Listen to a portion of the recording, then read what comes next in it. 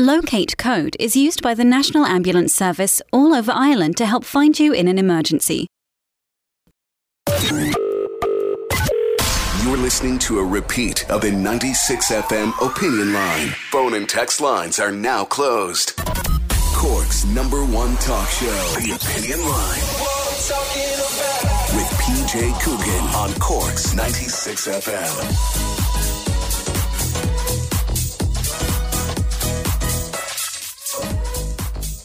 I want to talk to John Kidd. John is from the Irish Fire and Emergency Services Association. Good morning to you, John. He joins me on line 1. How are you? Fine. Great. Very sad for the people in the UK. Absolutely terrible. And Sweden and other countries. It's terrible. And the worry is now that, look, if something like this happened here, would we be equipped to deal with it at emergency service level? But what I mentioned to read about you at the weekend was that you actually wrote the plan that Britain now uses. Explain that to me. Yeah, that's correct. What it was, in 2008, we did a peer review for Dublin Fire Brigade called Firebase EMS to see was the quality of service. In the report was, so Ken Knight and his team came over.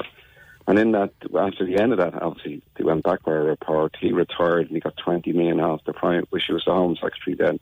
Theresa May to implement this report which was basically integrating the fire and EMS. But part of my plan was the police should be, if you go to New York after 9/11 and you walk into their control centres, they're quite impressive.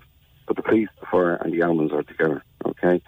And the reason why that works for these types of attacks, and if people think Ireland is okay, the one concern people are talking about the UK, the big concern should have been what happened in Sweden. Sweden have a very tolerant country, invited everyone in, and they had an attack. And Ireland went through this during the past. If people now went on vacation in Belgium now, where Brussels is, you see police and army on the streets now, what we used to have here a few years ago during the Troubles. And it's not that we don't have the talented people here. There's a problem due to this situation Ireland went through. And I'm actually half blighted. He's coming in, he wants to set up an organisation like COBRA, which they have in the United Kingdom, which is where they bought the 3 services, and what they call a security service. And there is being called by the ex-Taoiseach that we should have security services. Just before we go any further, John, explain the difference between the EMF, as you call it, and what happens here. You say that all of the... Think of Cork. Yeah, Think of Cork now. Okay. Now in Cork now you have an excellent fire service. But years ago, 20 or 30 years ago, the fire and ambulance were together in Cork City. It doesn't happen now. And the reason why that's useful, say if a major incident now, I think, what we had in Dublin here a few years ago, 2 bus crashes where there was 40 people. Paris Street was less than a minute away. When the firefighters went out, who were all paramedic trained as well, this is what they do in the United States. And we have ambulances still in Dublin Fire Brigade. The ambulances went out, but we didn't have enough ambulances to deal with the situation. In other words, you have a critical mass of injuries on the road, okay? How do you deal with 100 people in Ireland? 100 people doesn't sound a lot when you consider what happened in the UK and other countries that are not life-threatening, but could be life-threatening if they're not treated. In the United States, Canada, Finland and other European countries, and Ireland, well, Dublin, especially Dublin, you have the service integrate. That means when you have a team of firefighters rescuing the people, when they're finishing that, then they can start saving the people because they're medically trained. If you look at the stuff on Facebook, you see Manchester firefighters giving out that they were turned away, they could have helped, okay? Or not, because in the United Kingdom, Manchester hasn't got the same skill set. If you look what Sir Ken Knight called for, he's calling for the firefighters in the United Kingdom just to be brought up to EMT level. As in Dublin, most of the firefighters that are recruited in Dublin Fire Brigade also do the ambulance, and they're also paramedic trained. Yeah. This makes a big difference when you have a mass casualty situation. Because what you think about, you have chaos. If you look at what's on TV at the moment, you have the emergency services arriving. They're already stretched as it is. And these personnel are not trained like what they do in the United States and Canada and other European countries. That's why what happened in the United Kingdom when Sir Ken Knight came over, and my report was quite specific. Ireland, by its very nature, if you look at Cork City, Dublin, and you break it all down, we had 30 chiefs and 300 assistant chiefs for less than 2,000 operational staff. If you go to Northern Ireland, which we border, you have 1 chief, 2 assistant chiefs, and less than 20 civilian staff running the fire service. The same staff that we have down the south is what they have in the 6 counties for firefighters. What I was trying to do was create an integrated service where the National Ambulance Service and the Fire Service, and no different what the Taoiseach's calling for, a centralised, a new Taoiseach coming in, well, maybe because he's a doctor, and in fairness, Leo Varadkar called himself a corporate service. That means integrating the services in preparation for a major incident or a terrorist. So something that they were very impressed with, a lot of people watching Saturday night, was that the first response was within 3 minutes, and there was a full response within 8 minutes. Now, is that possible here, the way things operate? Well, at the moment now, unfortunately, Garda Síochána has gone through severe cutbacks. During the troubles we had, what you call a stand through, I was in the Irish Army before I joined the Fire Service, where you had an armed patrol going out to sea every night in support of Garda Síochána, okay? I assume that still happens. I'm not sure. I left the Army 20 years ago. But that was during the height of the trouble. If you look at Belgium now, and if you look at the United Kingdom, and France, they're backing up the police because the crisis has hit them now. I suggest we have powers since the Emergency Powers Act. I believe the government would look at all these now, where certain people, look, it's very hard to deal with terrorism. People on about civil liberties. At the end of the day, what I'm trying to say is we face a crisis. Now, people are looking at the United Kingdom and say, well, they're fighting in the Middle East. Sweden isn't fighting in the Middle East.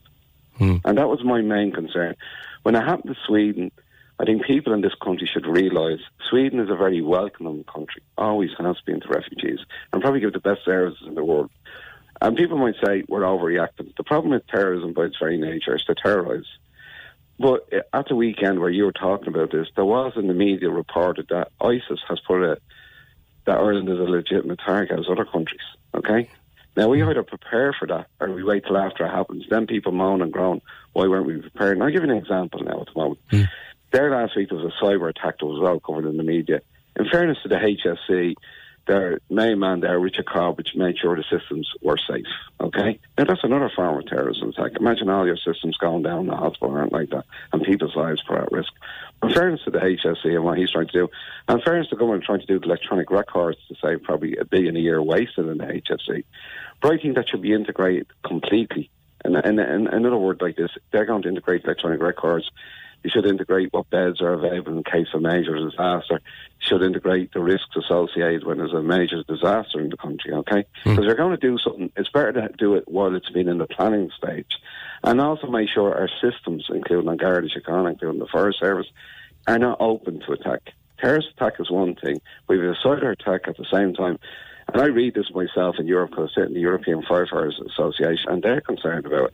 But I do believe Europe, because what's been happening, I do believe the government could put a case forward on any improvements we're trying to do in this country, as we should be interconnected with Europe, sharing information. And certain people might find this distasteful, but I'll give an example. If you look at the bomb that went off in Chicago, the Russian security service warned the Americans that these particular young men are, and we have to start sharing information with everyone if we want to deal with this in a serious manner. If not, then it happens, everyone blames everyone else. That's what happens in this country. But I wouldn't concentrate what's happening in the United Kingdom, though it's sad. I concentrate what happened in Sweden. And that doesn't have people concerned.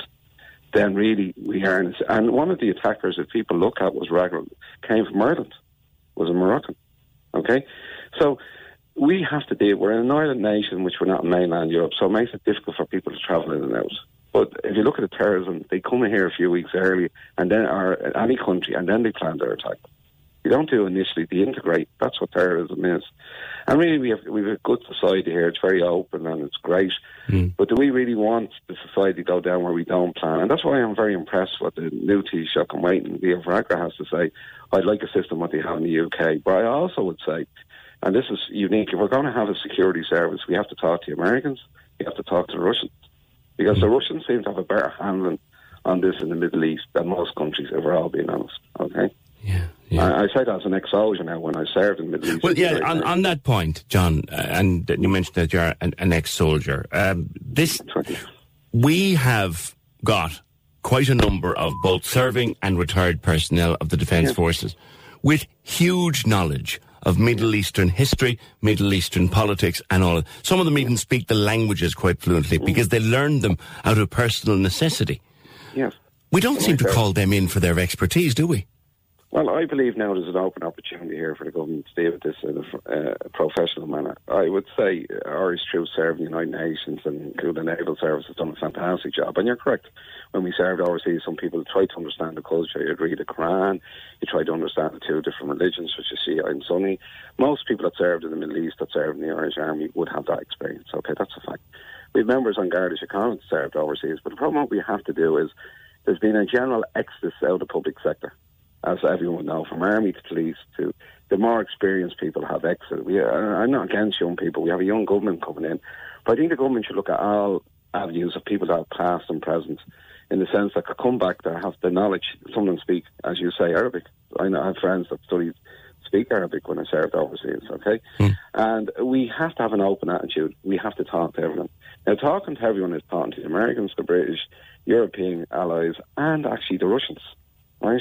If we're going to deal with this in a professional manner and secure the borders of Ireland, of the island of Ireland, and remember, we share a border with the United Kingdom, and at the end of the day, people are looking at the attacks in the United Kingdom, you're looking at the attacks in mainland Europe, you're looking at France, and because it's very hard when people attack in. Terrorism by its very nature is you assimilate the population, okay?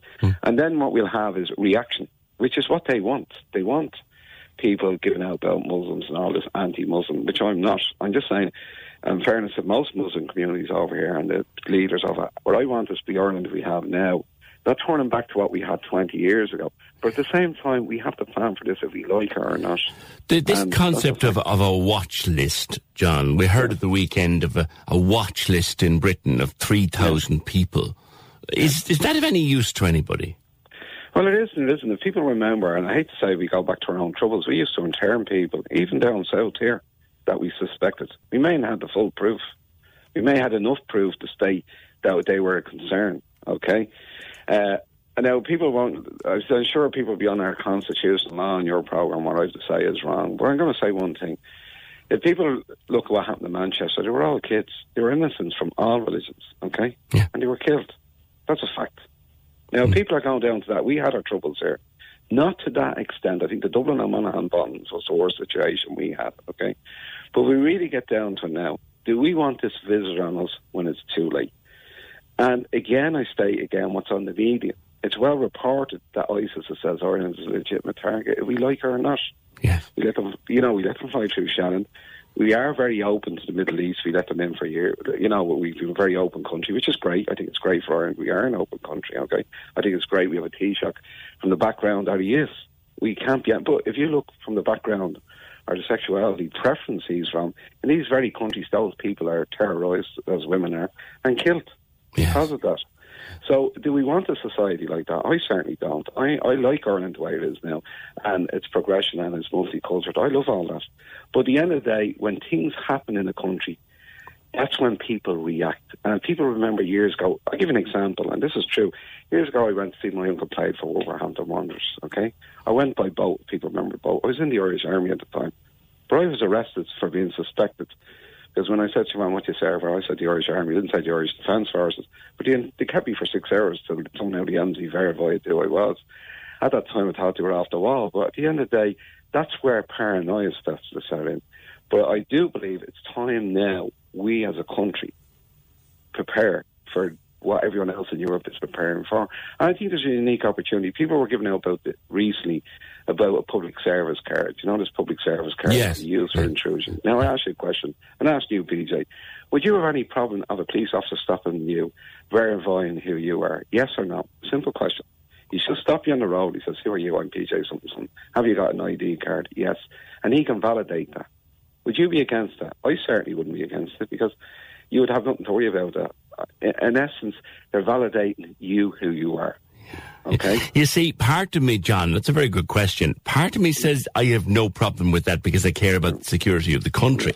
But the other part of me says, how far is that going to go? Are we talking about papers citizen every 5 minutes? You don't want that? Well, I give an example, right? If you look at Manchester, where all these people and people in other countries, I developed a medical information card, so I'm quite interested in this. Now, this sounds a bit strange, but when I went to the United States, they were more interested in the fact that a police officer could stop and validate your ID card, because since 9/11, if you're travelling in the United States, you have to have your passport. Most Americans used to travel on their driving licence. Some states' driving licence are they can work in the system, and some can't. And other countries, including Russia, are interested. But what was, for me, was I came back from Brazil, and I was drifting a bit. Someone collapsed on the plane. I managed to save the individual life. I was interviewed on RTE. But at the particular time, I could have made a mistake, okay? And the reason why I got interested in all this, I was trying to save the HSE money because we waste 1.3 billion on unnecessary tests in the system, okay? So for that's about a 12th of the budget. I was looking at that fund and could be used for kids' cancer or things like that. Or things the girl that died in O'Connell Street because the chemist refused to give her the EpiPen. Yes, remember that. That would have ran in. So what I was trying to do, and I understand why the chemists did that, because they're afraid of being sued. You know, we're a very litigious society here in Ireland. And I know it's like at 4 a.m. in the morning picking someone up. Say you came up to Dublin and you were at a match and you got drunk. I had to bring you to Telling Park. The young doctor there, he or she at 4 a.m. morning are trying to figure out what the hell is wrong with you. You know, you could be drunk, you could be diabetic, or you could be something else. Yeah. So to save all that, to have your full medical history, that's why I'm into IT. I also wrote against where the government wasted money. And the reason why you found me from Cork, there's an ex-naval officer that designed something fantastic, Gary Delaney, who was giving it to the Irish government for $1 million. Locate Code, we were talking to him only last week. But he's a genius. They didn't go with him. They won't. They went with somebody else. And I campaigned against that. And now they won't. Now they won't even use the damn thing. Listen, Adam has called. He is listening to you, John, and he has a question for you. Good morning, Adam. How are you? Good morning, PJ. How are you? How are you doing? You question there for John? Well, more of a point to make, PJ, to John. I mean, you know, with the recent attacks in the UK, I mean, the England being the most, to the best of my knowledge, the most heavily surveilled, you know, security agencies like MI5 and MI6, the Metropolitan Police Force, as well as the Royal Guard and the regular police force. I mean, they're a very heavily policed country, and yet these attacks are still happening. I suppose the point I wanted to make was, I don't think there's any proactive approach towards terrorism or towards terrorist attacks. I think the only approach to take is a reactive one, you know. And I suppose I wanted to ask John if there was any particular advice that you could give an individual as to, you know, I mean, if I was to come across, if I found myself in the middle of a shootout, or if I found myself in the middle of a bombing, or if I came across the aftermath of an attack, what's the best thing to do in those situations? Well, you see, the aftermath of a bombing by itself, terrorists sometimes put a second device. So you could take a chance and try and rescue people if you're medically trained, which most first responders would do. But the problem is, when you want to have a maximum effect, sorry about this, it's fact, when people are planning something, they're trying to, and that's what happens in places like Manchester and all that. People panic because they know from previous reports that happened in Europe, you go in to rescue someone, then a second device is there to affect what you call the first responders. You cannot plan for terrorism, and you're correct, the United Kingdom. But if you look at the United Kingdom, the lady I mentioned before was being criticised by the leader of the Labour Party because of the cuts she brought into the police service, okay? I would suggest Ireland, unfortunately, we went through a bad time, and in fairness to the government and all politicians were out of that. But now, the expenditure we have to plan for, if people look at the troubles, when we had the troubles here, we spent more proportion than the United Kingdom, because we're a small economic country. I'm not suggesting that. What I'm suggesting is we have the talent out there. Some of them are retired. Maybe the government can do something, bring some of them back. And also at the same time, what I would suggest is they go to Europe and put a case forward, because we are going to have a border with the United Kingdom, if we like or not, and the instance that have happened there. The question you asked me there, the British are the most heavy police surveillance and all that. But I would answer back to you, that's not a reason for us not doing that. When we had the troubles here, we were the most policed state in Europe, believe it or not, because the army were integrating with members or colleagues in Garda Síochána. But at the same time, the new Taoiseach is calling for something like a Corba situation and some military intelligence, because our military intelligence at the moment usually relies on MI5 or MI6 advising the government. Now, at the moment, if you're stating that they're not able to deal with that, and we have a high influence over the last 10 years or so, and that gentleman mentioned watch lists, and Garda Síochána would like to watch people, but they don't have the resources. Watching people is quite expensive, 24/7 a day. And also having this facility to have a backup in the event of an incident, okay? Now, that's my main concern. You've asked me from my experience. I served overseas, served the UN, I was in the fire, police and ambulance service. I'm going to give you my experience and what I've seen in the United States post 9/11, before 9/11, and what they're doing in Europe. And at the moment, a reaction is after the event.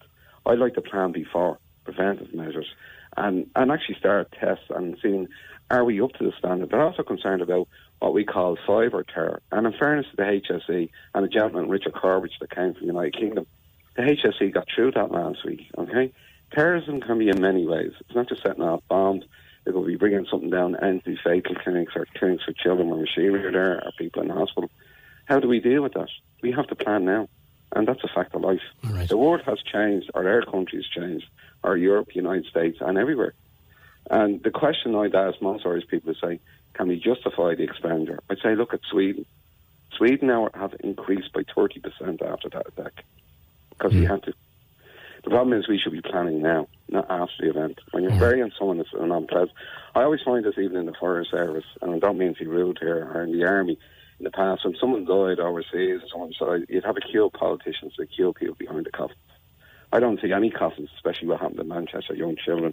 And we do have events in this country, we like it or not, that bring jobs, tourism and investment. Well, I was just mentioning we're about to hit into one of our biggest events of the year in Cork, and that's the Marquee Series. And, 5,000 people in one place at one time over a period of a month. And it's worrying. It is worrying. Could I ask another question, PJ? Go ahead there, Adam, yeah. Sorry, John. I mean, I've heard you speaking there about how other governments have implemented plans and how the Irish government need to plan right now. I mean, like, in my opinion, much in the same way that an individual would have training for first aid, as you mentioned. If you're trained in first aid response, it's very helpful in the aftermath of an attack like this. And in the same way, you'd be trained to respond to a fire in the workplace. Do you not think it's up to the individual now at this point to educate themselves on how to respond? Well, to train an individual, it's very hard to train someone in the fire service without putting them through a programme, and that would include the civil defence. I mentioned the fire service because we do have volunteers in different services.